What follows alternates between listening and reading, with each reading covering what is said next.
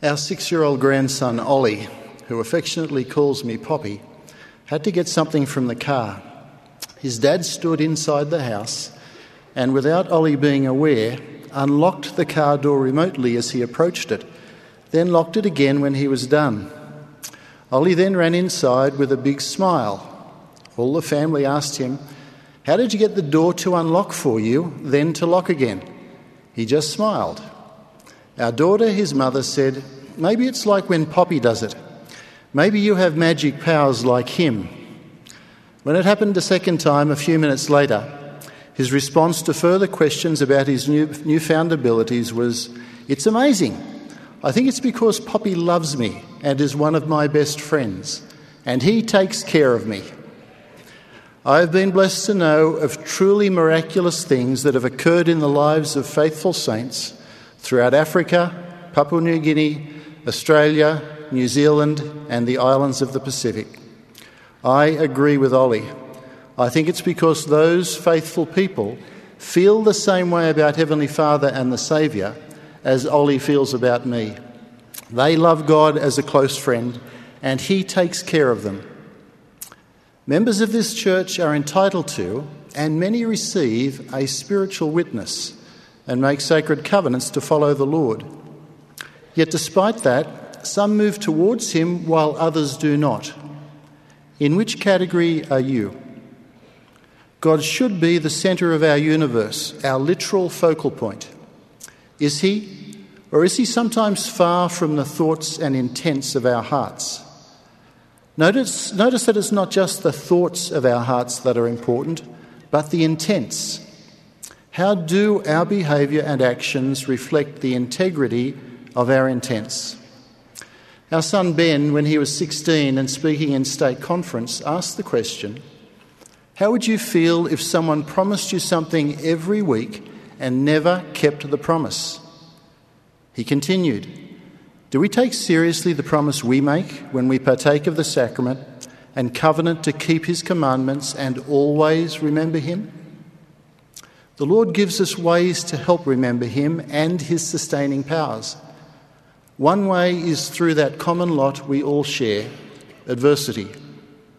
As I look back at the trials I've faced, it's clear that they've resulted in my growth, understanding and empathy. They've drawn me closer to my Heavenly Father and His Son. With experiences and refining engraved into my heart, His guidance and instruction are essential. He helped the faithful brother of Jared by solving one of his 2 challenges when he told him how to get fresh air into the barges that had been faithfully built.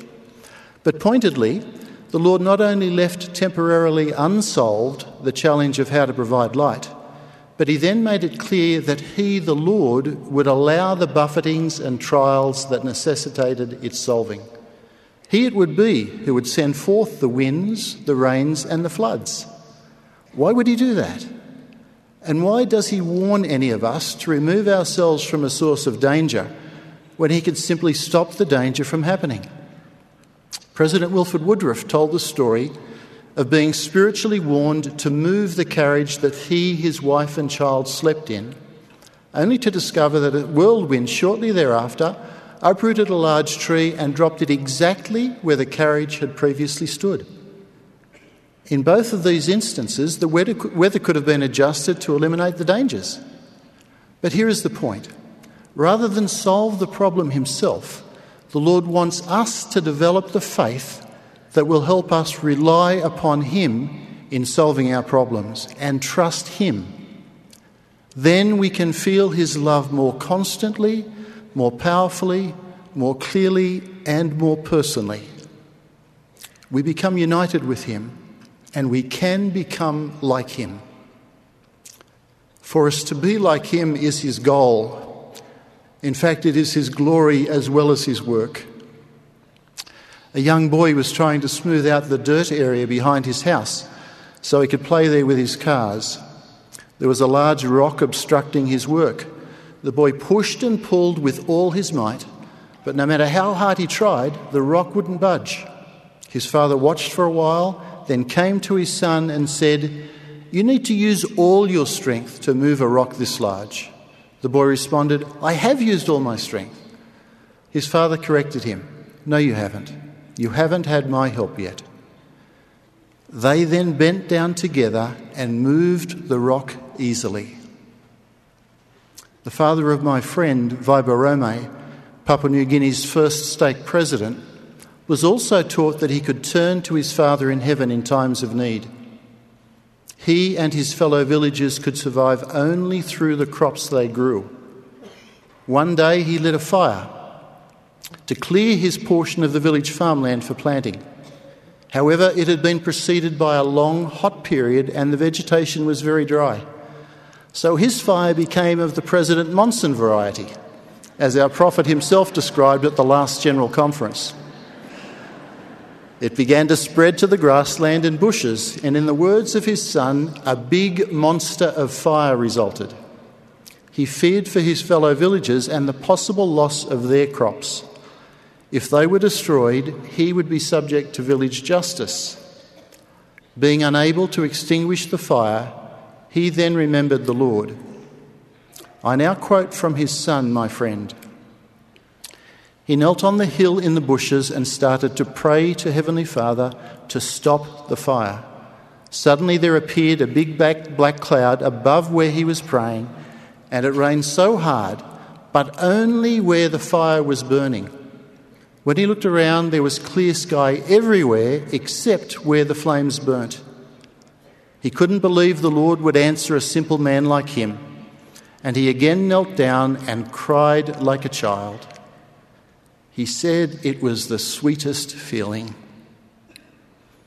Our Saviour wants us to really love him to the point that we want to align our will with his. We can then feel his love and know his glory. Then he can bless us as he wants to.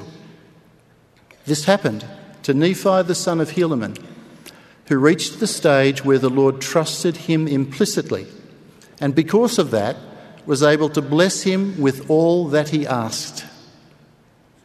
In Life of Pi, the fictional book by Jan Martel, the hero voices his feelings about Christ.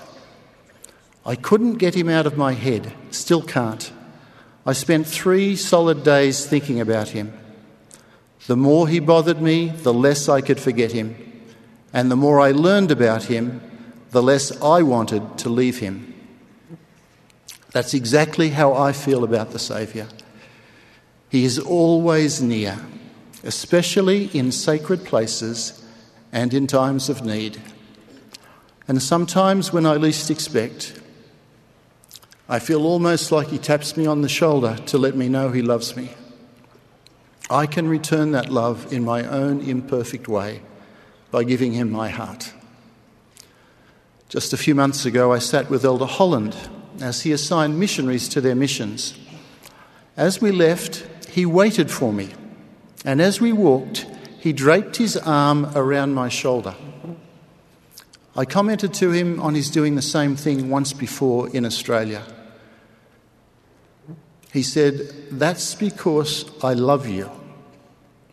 And I knew that was true. I believe that if we could have the privilege of walking physically with the Saviour, that we would feel his arm draped over our shoulder just like that. Like the disciples heading towards Emmaus, our hearts would burn within us. This is his message, come and see.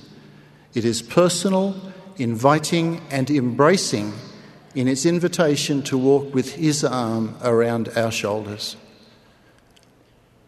May we all feel as confident as Enos, as reflected in the last verse of his short but profound book.